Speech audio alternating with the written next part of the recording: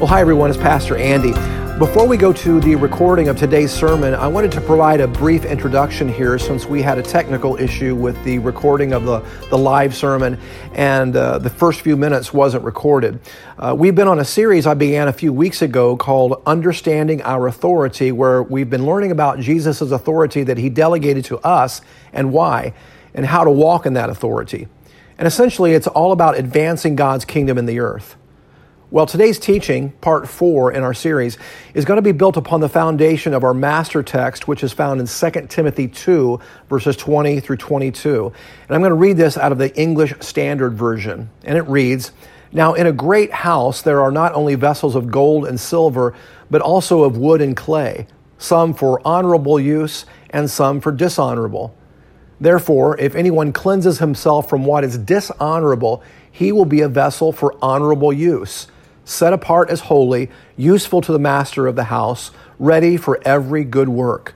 So flee youthful passions and pursue righteousness, faith, love, and peace, along with those who call on the Lord from a pure heart." Well, in last week's teaching, I singled out a young man who was a newcomer to our church by the name of Clayton Knapp. And Clayton emailed me some very good questions a couple of weeks ago, and in this teaching, I singled out Clayton yet again because of what he said in another email he sent me after last week's teaching. And so this is so good that I had to share it with the rest of the congregation because it so well summarizes the goal of this series. He writes, "I'm finally understanding the relationship God wants to have with me. It's not just about me doing things to make God happy, but it is literally doing work for and with God, doing the things on this earth in His authority that advance His kingdom and fight against evil, and not accepting evil as God's plan." Well, Clayton just summed up in 2 sentences what this whole series is about. So that's a really good way to kick off today's sermon. So let's now go to the live recording for the rest of the teaching. I want to piggyback off of that statement that he made right there. In order to keep from falling into legalism, folks, we have to constantly remind ourselves that God is already appeased because of the cross. Okay? Your sins and mine were already dealt with there. And if you simply accept by faith the finished work of the Savior, your sins and mine are washed by the blood of the Savior. But we also have to recognize that there's a ditch on the other side of the road. Okay? So let's talk about that for a moment.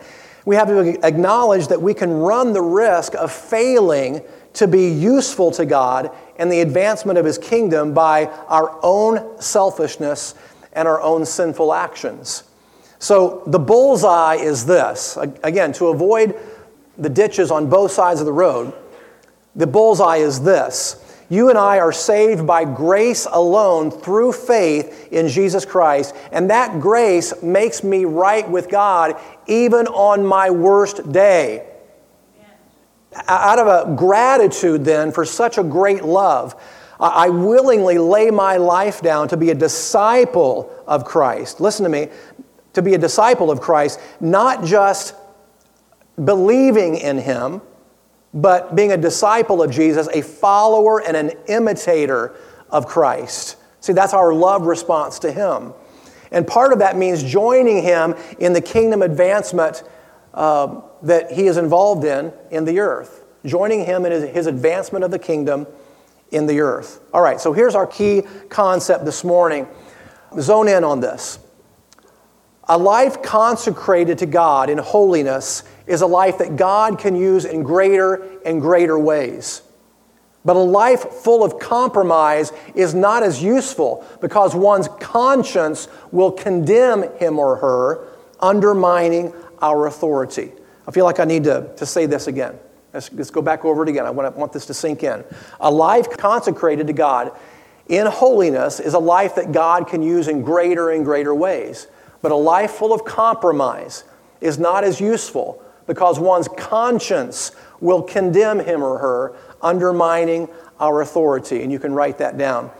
Now, a scriptural reference that pertains to this is found in 1 John 3, verses 21 and 22.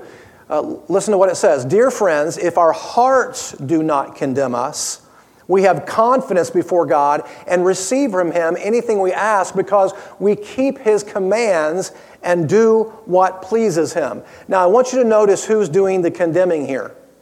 It's not God. It's your own heart that's condemning you, okay? It's your own conscience that's condemning you. And the accuser of the brethren, Satan, will certainly take advantage of that, folks. See, his little demons will whisper in your ear and tell you that you're not like other Christians. You're especially flawed. And you can't do all the things that you see other Christians doing because you're so sinful. Okay? I won't ask you to raise your hands how many of you have dealt with that little conversation. Yeah, I think all of us have. So you see, we need to keep a clear conscience because if we don't, the enemy has access to our hearts and our thoughts and can therefore undermine our authority in Christ. Is that making sense? We need to keep a clear conscience because if we don't, we give access to the enemy to undermine our fruitfulness, to undermine our authority. All right. With that in mind, I want to ask you, who rules you? Who rules you? Proverbs 25:28 says, like a city with broken down walls is a man who lacks self-control. Like a city with broken down walls is a man who lacks self-control. What does a broken down wall represent? Vulnerability, weakness, access into our hearts and lives. Of course, this is using the analogy of an ancient city where they built up these big walls. If there was a breach in the wall, an invading army would be able to access that city very, very easily and take it over. It's the same kind of picture that God is using here in our lives. Okay? If we lack self-control, the enemy has an access point into our hearts and lives. So then I want you to understand that disobedience opens the door to the enemy to come in and wreak havoc on your life. Whereas obedience slams the door shut on him and opens the door to more of the power and blessing of God in your life.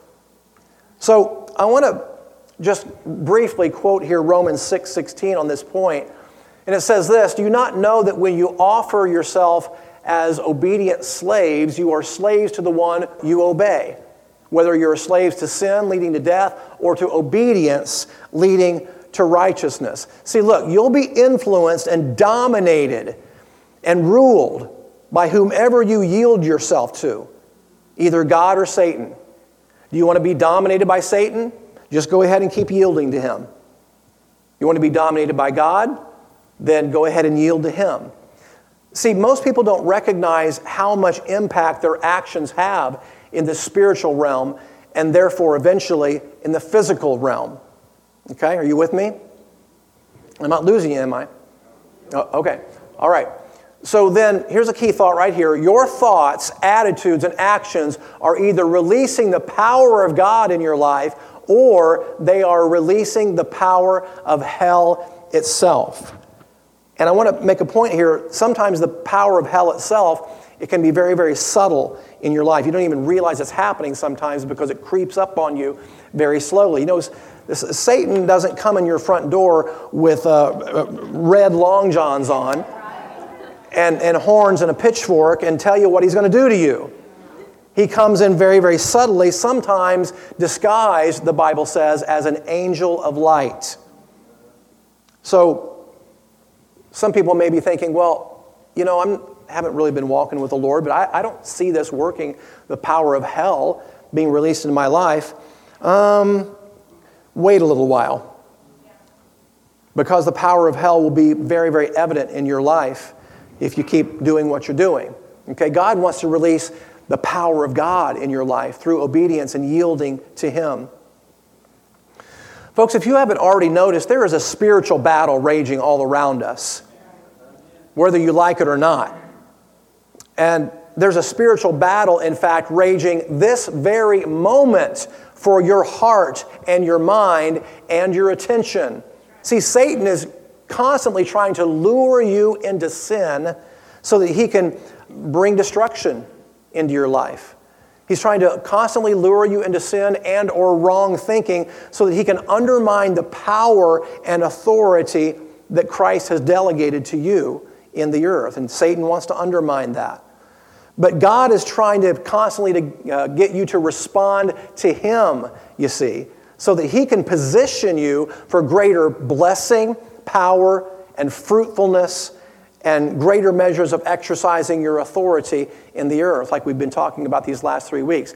If this is your first time here today, I know we have at least a couple of couples, this is your first time, go back and listen to the first 3 teachings on this to really understand the authority in Christ that we've been delegated, that we've been talking about these last 3 weeks, because Satan wants to undermine that, and that's the purpose of this teaching today. Satan wants to undermine the authority that God has given to you. Now, I want you all to know here, every single one of you, without exception, have a destiny. Without exception, God has called you to this earth, created you for a reason, because He has something very specific in mind for you to accomplish in this earth. See, 1 John 2:20 says, you have an anointing from the Holy One. An anointing. What's that term anointing mean? What's that referring to? Well, anointing is the Greek word charisma, and it means a special endowment. That's what that means. It often refers to the teaching ministry of the Holy Spirit, guiding the receptive believer into the fullness of God's perfect and complete will. So you could say it this way, you have a sacred appointment. Now, just because you have an anointing, just because you have a purpose, just because you have a sacred appointment doesn't mean you're automatically going to fulfill that. That doesn't automatically mean you're going to walk in the fruition of that, because, like our topic is today, sin can take you down a road that totally derails your ministry and your calling. Completely derails it. And I can think of at least 2 or 3 different very prominent pastors right now had a tremendous calling and anointing on their lives, but because of sin in their own lives that later became public, it completely derailed their anointing and really, really affected their calling. So that's the topic of today. We don't want to allow Satan to undermine our authority and power and the anointing and the calling that God has on each one of you. And some of you might be thinking, well, I'm just little old me, I'm shy and don't have much to offer, and what could God ever use me for? Don't ever say that. You're limiting the awesome power of God. And I like to remind you from time to time that God uses the foolish things of the world to confound the wise. He loves doing that, as a matter of fact. He delights in that because you know why? It's because when we are weak, He has more opportunity to show Himself strong. So if nothing else, you can stay home and just intercede and pray for people. That's a calling right there. Hallelujah. So again, you have a sacred appointment. You were born for a reason. You were born for just such a time as this. And listen, look at the screen. Satan is terrified of your anointing, because the anointing was given to equip you to carry on Christ's work, which the Bible says will crush Satan's head. I love that reference in Romans 16:20, where it says, our God will soon crush Satan under your feet. Under your feet. Hallelujah. So Satan is constantly trying to defend his turf by getting you into strife, unbelief, negative emotions, and other sins so that he can trip you up and keep you ineffective in your anointing. And that's his whole purpose. And constantly trying to wear you down and work on your Achilles heel, your weak areas, so that he can lure you into sin and then make your calling and anointing ineffective.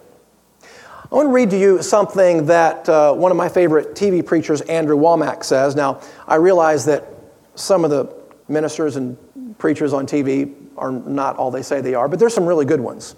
There's some really good ones, and I like Andrew Wommack. I want to quote here what he says that so relates to our topic today. Listen very carefully. You can read along with me.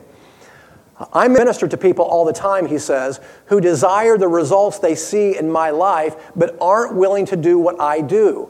They want to sit and watch soap operas on television. They watch R and X-rated movies and indulging negative emotions that I would never indulge. I recognize that there's a spiritual battle going on, and if I ever began to open up and allow such things into my heart and mind, Satan would take advantage of it. So I live a very restricted life, refraining from many things that other people do. He goes on. Although many people would like to see blind eyes and deaf ears opened, terminal diseases healed, the dead raised, and financial blessings manifest the way that I have by God's grace, they're not willing to spend the time yielding to and fellowshipping with the Lord in His Word, prayer, and obedience. They'd rather be indulging their flesh and thinking, it's not really hurting me to do all this stuff. It may not hurt them at the moment, but seeds are being planted. And when seeds are planted, there's always a harvest time later on. You know, I want to give you an example of this in my life by talking about my own personal decision to abstain from alcohol. Now, I'm not preaching against alcohol right now, okay, because there's actually no chapter and verse in the Bible that is any prohibition against drinking alcohol. Now, clearly, there is in the Bible a prohibition against drunkenness and abusing alcohol. That much is very, very true. But there's no broad-based prohibition in the Bible against drinking alcohol.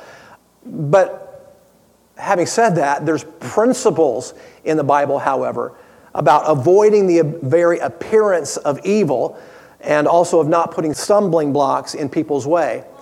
So for me, and listen, this is just for me. Now, this is not necessarily for you. I'm just using this as an example, okay?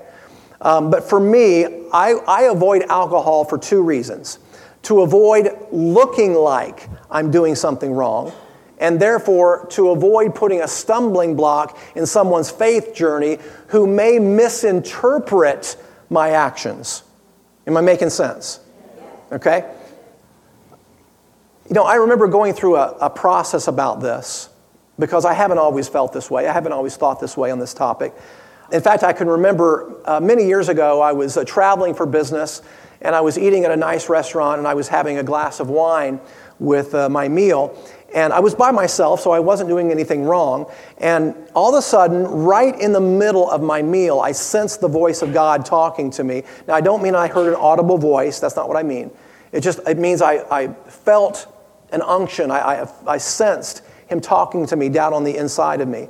And right in the middle of my meal, you know, God sometimes will interrupt you to speak to you.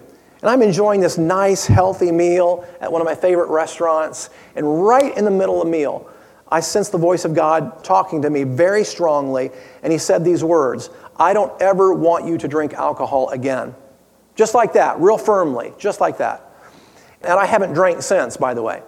And I can't say that I haven't wanted to have a glass of wine every now and then, because I actually enjoy a few dinner wines. But for me, and again, this is just for me, you do with this whatever you want, this is just an example. But for me, it's worth it to give up that little indulgence if it will make me more effective for His kingdom.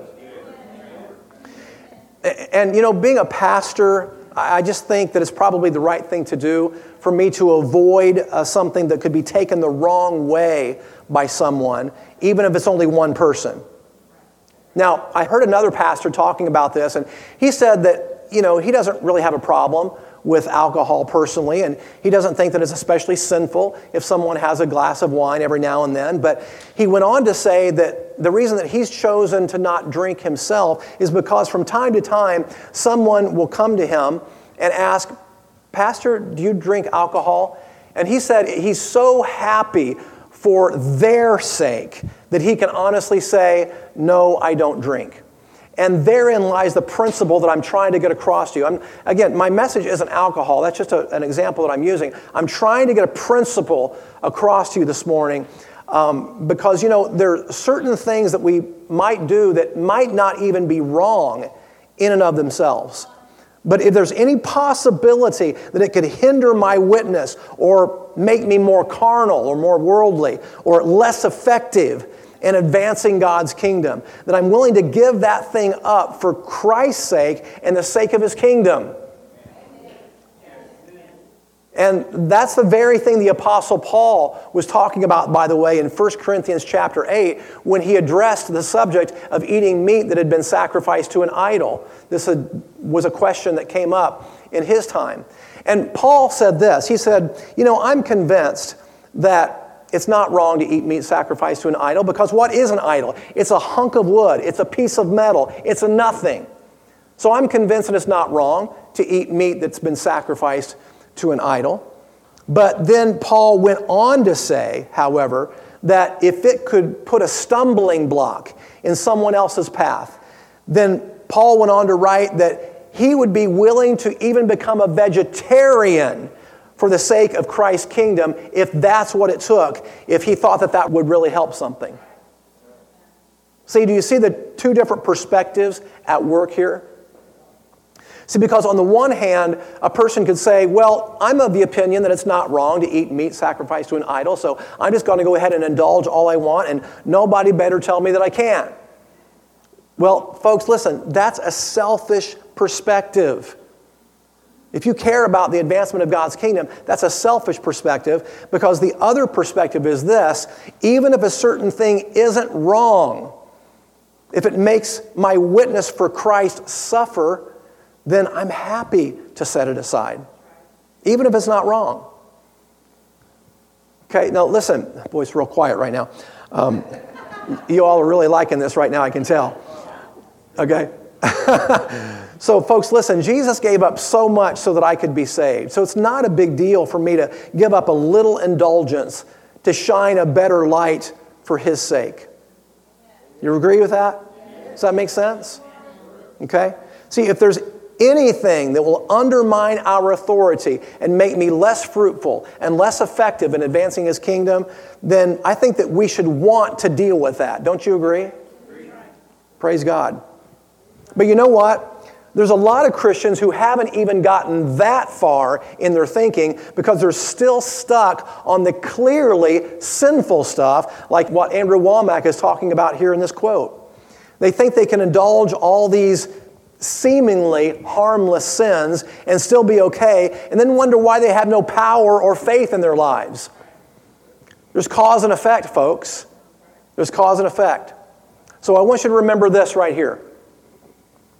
You cannot have power over the enemy as long as you are yielding to him.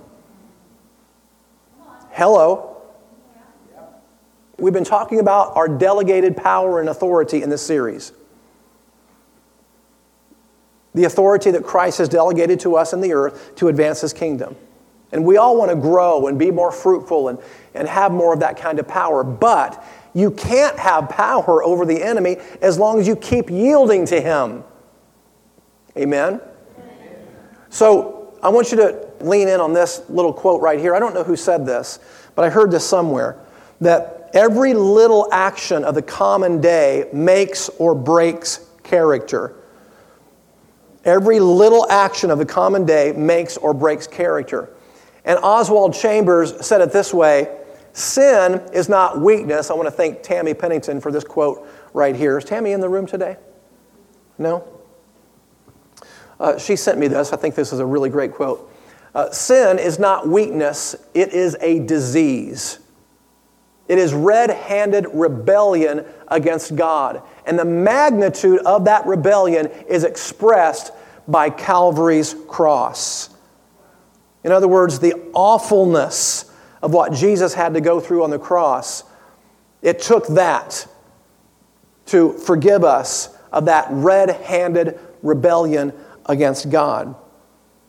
And out of an expression of thankfulness to God, we should want to adjust our behavior by saying, "Thank you, God. You saved me out of sin, hell, death, and the grave. Now what can I do for you?" Amen.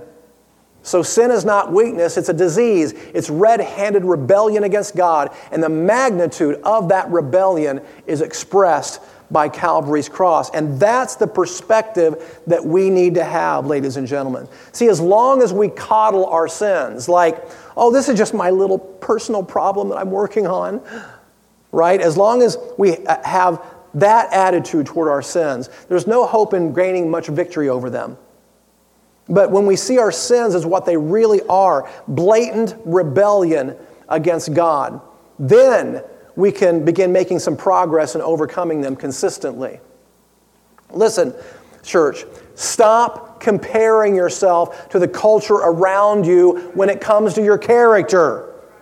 See, as long as you do that, you'll tolerate all kinds of wrong thinking and wrong behavior because, hey, at least you're not like your next door neighbor who's going out on his wife all the time, right?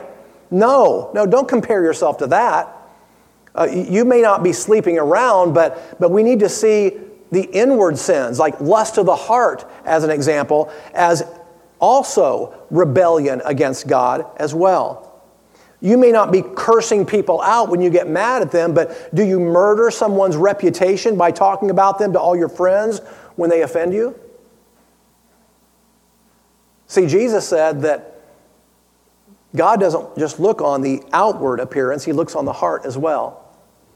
All right? So when we can begin dealing with even the sins that other people don't see with as much tenacity as the outward ones, then we'll really start seeing victory, and then we'll really start being even more useful for God's kingdom. Are you following this so far? Okay. Now, I want to ask you who wins in your life, because you decide who wins, Satan or God. You decide who wins. And let me explore what I mean by that. In John 10:10, we quote it all the time. In the New King James Version, it says, the thief, or the devil, does not come except to steal and to kill and to destroy. But I have come that they may have life, and they may have it more abundantly. And I like the way the Berean Study Bible quotes this too. It says, the thief comes only to steal, kill, and destroy. I have come, Jesus said, that they may have life and have it in all its fullness.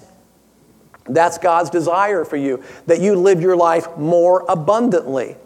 He doesn't want you under the circumstances all the time. Not that you won't ever face challenges and problems, but He doesn't want you under the circumstances all the time. He wants you to live your life more abundantly. Quite the opposite of what Satan has in mind for you. More abundant life. But how do you get there? Well, one of the ways that you get there is stop yielding to Satan all the time. That's one way you get there. See, Jesus is trying to release blessing and power in your life, folks, while Satan is trying to rob you of that fullness. See, your life, listen to this, your life is a sum total right now of the seeds that you have sown and the harvest that you are now reaping. Think about it, that your life right now is a sum total, because everything is sowing and reaping. In God's kingdom, everything is sowing and reaping. What you sow, that shall you also reap, Jesus said. Or I think it's Galatians. And so therefore, you can look around at your life right now. Now, I realize that in some respects, you're the collateral damage of someone else's bad choices.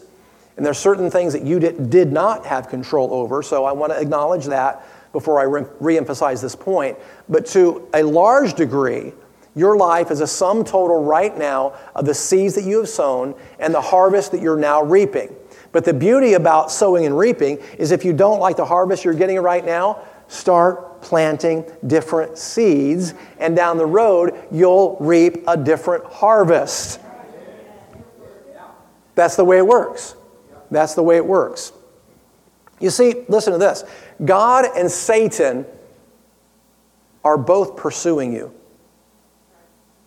God and Satan are both pursuing you. See, the Bible says that Satan prowls around like a roaring lion seeking someone to devour.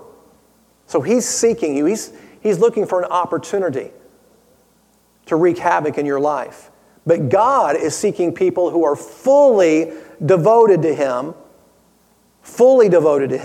so that he can show himself strong on their behalf. Don't you want God to show himself strong on your behalf? He's looking for people who are fully, uncompromisingly devoted to him. And when you live like that, God says that he will show himself faithful and strong to people like that. So who wins out, Satan or God, is largely determined by who you are responding to the most. So you can write this down right here. The determining factor is me. Write that down. The determining factor is me. All right, now what I'm going to do right now, I'm going to give you just some basic concepts for overcoming sin patterns in your life. Some basic concepts for overcoming sin patterns in your life. And the first one is this. Quote, little sins always give way to bigger ones eventually. That's a huge concept right there. The quote, little sins will always give way to bigger ones eventually. So what we need to be doing is striving for moral excellence. Moral excellence.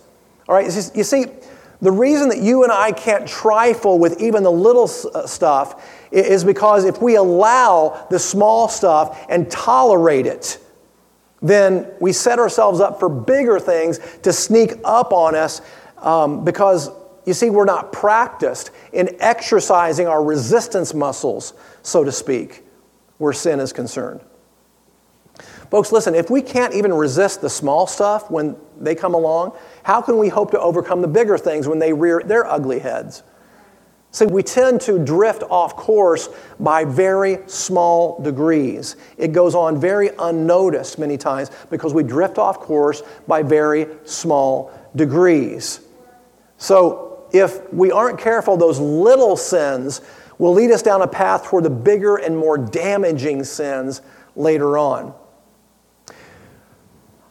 I remember one summer I was vacationing in Florida, and I took an inflatable raft, and I took it out beyond the waves and the breakers, I don't know, about 200 yards or so out into the ocean. And I just laid on that raft and enjoying the sun and relaxing with my eyes closed. And it was just so comfortable and so enjoyable. So I laid there what ended up being quite a long time with my eyes closed. And when I finally opened my eyes and looked around, I realized I had drifted so far out into the ocean away from the shore that when I looked back on the shore, I almost had a slight panic attack because the people looked like little tiny specks. So I had drifted very far from safety because I got comfortable and complacent, you see, and I wasn't paying attention to my surroundings. I wasn't being diligent.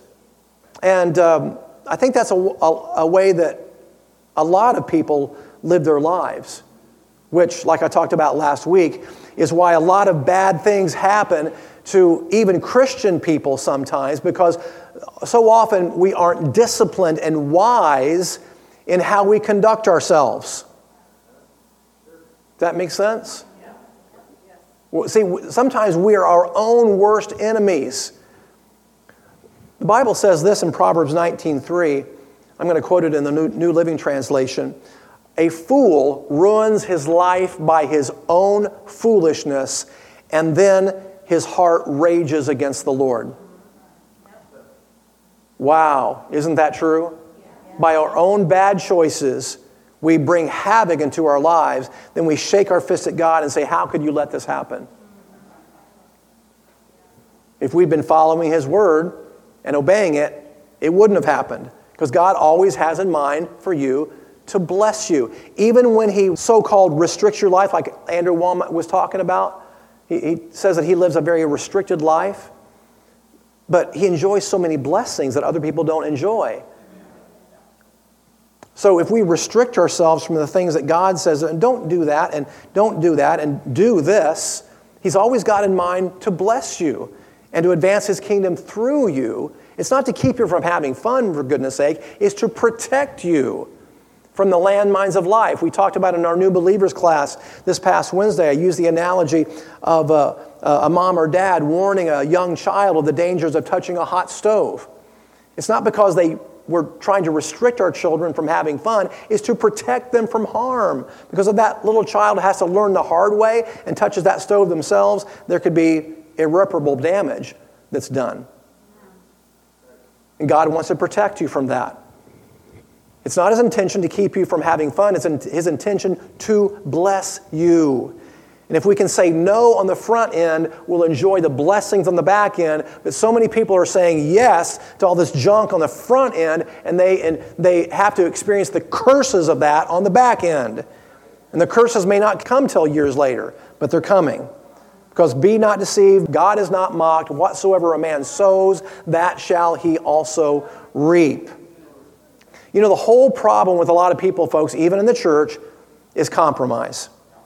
It's compromise. See, the Bible says that it's the little foxes that spoil the vine, right?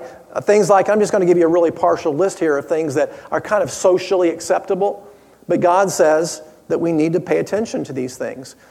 Outbursts of anger, selfish ambitions, divisions between people, envy, slander, gossip, filthy language, lust, and highly questionable forms of entertainment. But Jesus didn't call us to be compromisers, folks. He called us to spiritual excellence. He called us to spiritual excellence. So, that being said, I'm going to read to you Matthew 5:48, and I want to explain what this means for a moment, because this verse had me perplexed for a long time. And this is Jesus speaking, and He says, "Be perfect, therefore, even as your heavenly Father is perfect." And that just never resonated with me for such a long time, because I look at my own imperfections and I go, how can I ever attain perfection, for goodness sake? Well, let me elaborate on what this means. In the Greek, that word perfect is the word teleos, which means complete in all its parts, full grown, of full age, especially of the completeness of Christian character. The completeness of Christian character. So I think this is a really, really important concept to consider. We need to be growing to that fullness and completion of maturity in Christian character. So what's talking about. Now, for some reason, a lot of Christians have adopted the attitude, well, we're just old sinners saved by grace, so we all have to sin a little bit every day. Folks, that's not in the Bible. That is not in the Bible. I mean, where do people come up with this stuff? Read the Bible, for goodness sake. Now listen, I believe that it's possible to become more progressively holy and less sinful as we walk with Christ. And it's not only possible, but folks, it's expected. It's expected. And you know, listen, I certainly have not reached a place of perfection yet, no way. But you know what? I've come to the place now of actually seeing that it might someday be possible. And I know that even as I say that, many of you bristle at that and go, huh? Because you're doing the same thing that I've done. You look at your imperfections and the extent of your imperfections and you go, there's no way. But I believe that God is recently giving me a revelation about this, because I've never thought that way about myself, because again, of knowing how imperfect I am. But again, I believe that God is wanting to change my perspective and get me to start thinking like a kingdom man and not a carnal, worldly man. Okay? See, I believe that someday, yes, even in this life perhaps, that perfection can someday be obtained. Now, I know that a lot of you, your minds are reeling with that right now. I believe that it's someday possible. And I also believe that there's some people in the Bible who did attain it. Now, there's nobody that's ever walked a sinless life on this earth except for Jesus. He's the only one. But I believe that there may be a handful of people in the Bible who later in their lives did possibly attain perfection. One example might be Enoch, who God just took him away one day. He didn't even die. God just took him away because of his closeness, the closeness of the relationship that he had with him. Elijah may have been another one. Maybe Moses, and perhaps Paul, the Apostle Paul. And that's why the Apostle Paul said, by the way, I press on toward the goal. Folks, he didn't say, I meander on toward the goal. No, he said, I press on toward the goal. See, that's language of energy and effort, isn't it, on his part? Now, you got to work in partnership with God, but there's got to be some effort on your part as well to partner with God and cooperate with Him. You press on toward the goal. Because all of us, look, if you're in Christ and you're trying to live a life that pleases God, you're going to swim against the stream of the culture every day. So that pressing on process requires that energy, requires that commitment to swim upstream against the current that you're seeing. That's going to be true of all of you. If you really want to walk in the fullness of your anointing, you're going to have to swim upstream a lot of the time. In the workplace, just about, man, this world has gotten so dark. It wants to pull you into that stream, but you need to turn around and start swimming the other direction, and that takes effort, doesn't it? Press on toward the goal. Here's another concept of overcoming sin right here. Feast your eyes on the Word of God in the Bible every day in order to renew your mind. This is such an important principle here, ladies and gentlemen. And I'm referencing Romans 12:2 that we reference a lot in this church, but it's such a powerful and important concept that I want to interject it here again today. So it says, do not conform to the pattern of this world, but be transformed by the renewing of your mind. How's your mind get renewed? By the Word of God. The Word of God is how you renew it. So we must bring our thoughts into submission. Our thoughts into submission. Because, look, we have to control what goes on the inside if we ever hope to master what's going on the outside. I want to say it again. We have to begin to master what goes on the inside before we ever hope to gain mastery of what's going on the outside. Okay? So we have to turn on the flow of godly things into our lives and turn off the flow of ungodly things into our lives. And I'm just going to give you another example here where some of our entertainment choices are concerned. And I know I'm stepping on some toes this morning. I talked about alcohol a little earlier. And again, well, I'm not going to go back into that. That was for me, okay? That's what God said to me. But God has also led me to make some similar choices regarding my entertainment choices. The movies that I choose to watch, TV shows. I really don't even watch TV shows anymore unless they're old reruns of Andy Griffith. Okay? Because that's about the only thing out there that's, has any wholesomeness to it these days. Music, gosh, folks, when I first came to Christ, I listened to all kinds of trashy stuff and watched all kinds of trashy stuff. And I was telling the new believers class the other day that one of my favorite shows before coming to Christ was Cheers. And I thought it was a really funny show, and I enjoyed it and didn't see anything really wrong with it. But then after I was walking with the Lord for about a year, I hadn't watched much TV. That was something that had kind of lost its appeal to me after I began walking with the Lord. But then I was just channel surfing one day, and I came across an old episode of Cheers. And I thought, oh, Cheers, I used to love Cheers. And not really thinking, not remembering what was in that show. And then I watched literally like 60 seconds of that show, and I went, really? I can't watch this show. Why? Because it offended me. It offended the Spirit of God that's in me. And I also had this concept in mind. I struggle enough with some of the things that go on in my own mind and trying to walk with the Lord and purify my own heart and mind. I don't need that trash pumped into my heart and mind and deviating where I'm trying to go with the Lord. Does that make sense? It's like putting, if you have a car that runs on high-octane fuel and you put the cheap stuff in it, okay, it's going to start to knock and it's not going to perform as well. And I think that's true with our spiritual lives as well. God wants us to feed on His high-octane fuel of the Word of God. But if we put the world's junk into it, the low-grade stuff, it's going to cause us to malfunction spiritually. Does that make sense at all?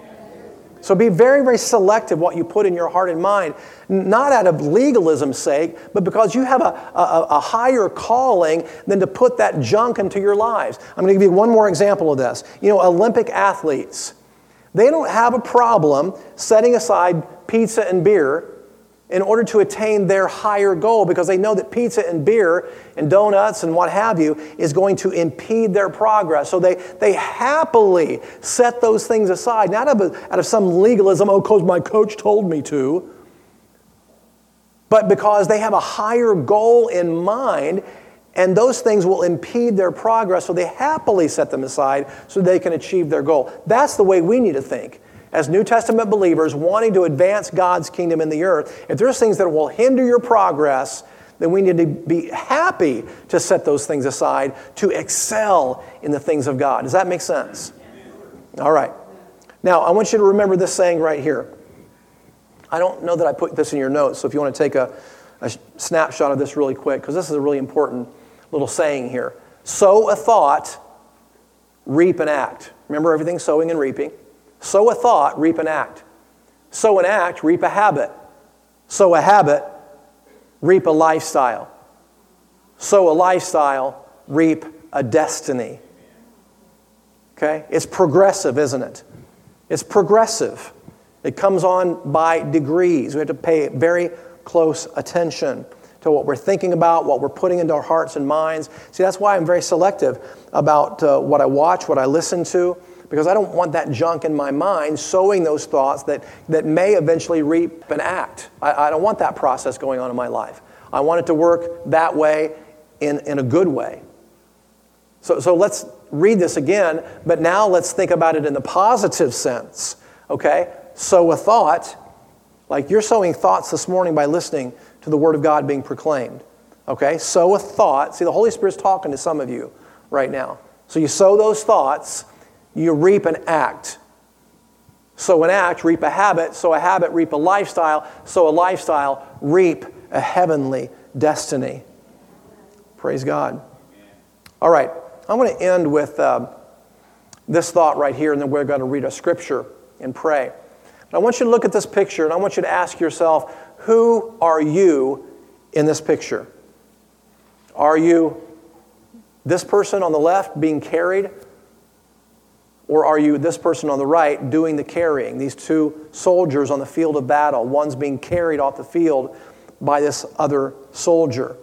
So are you the one that's always needing to be carried by someone else? Or are you the one that's doing the carrying? See, one of the purposes for God wanting you to exercise your authority in the earth and to be an overcomer is so that you can strengthen other people around you. I'll say that again.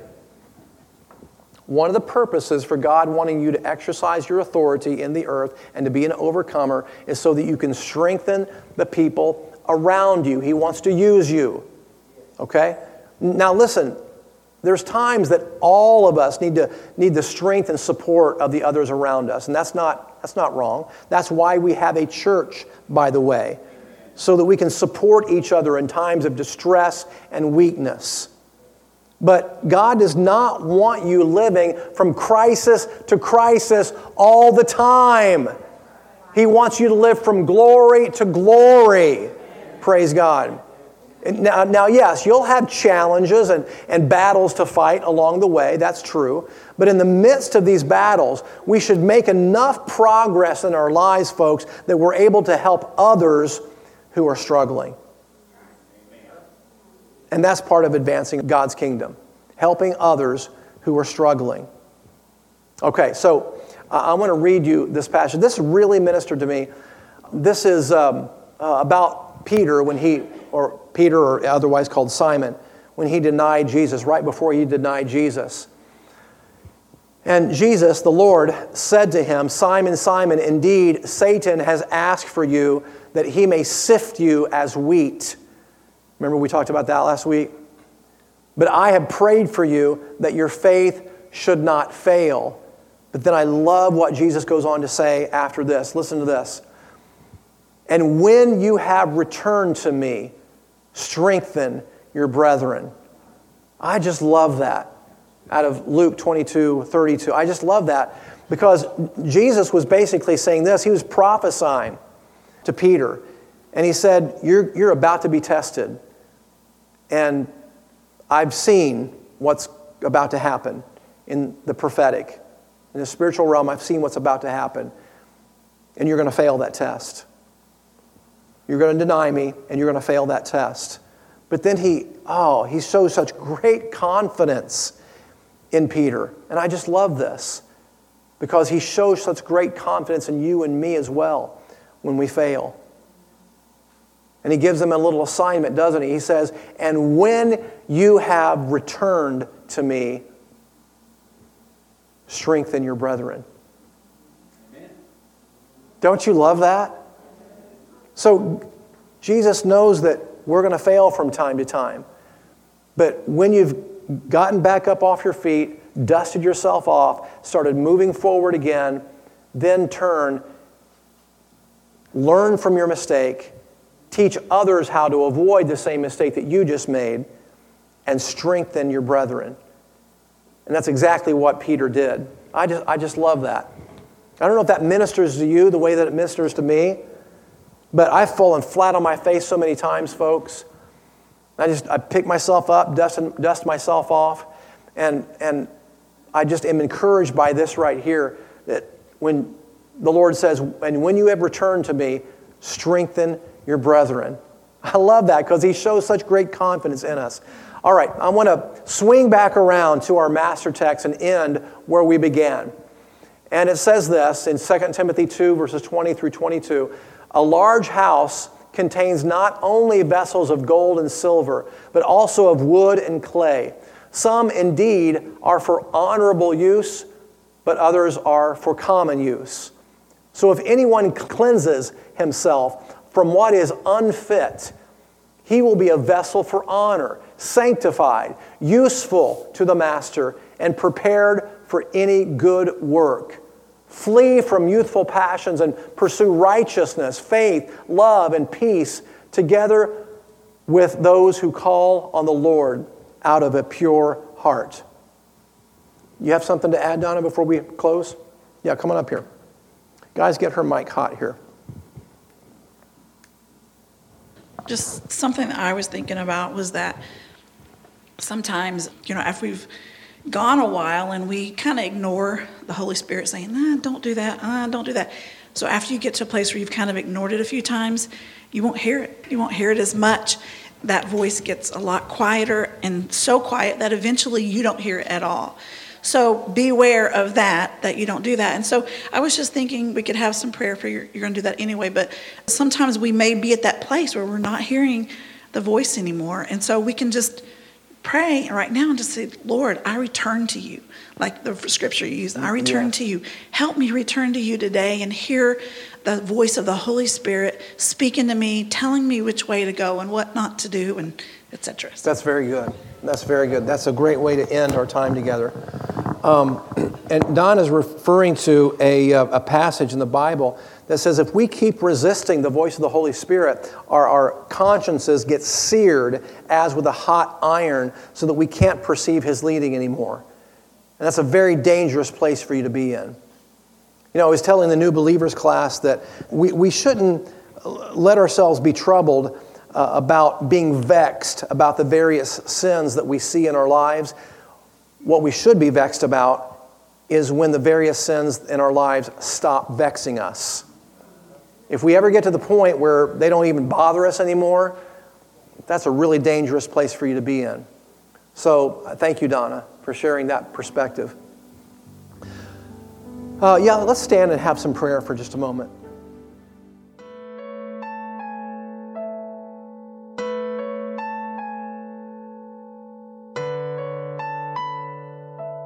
You've been listening to the teaching ministry of Pastor Andy Robbins and Blessed Life Fellowship.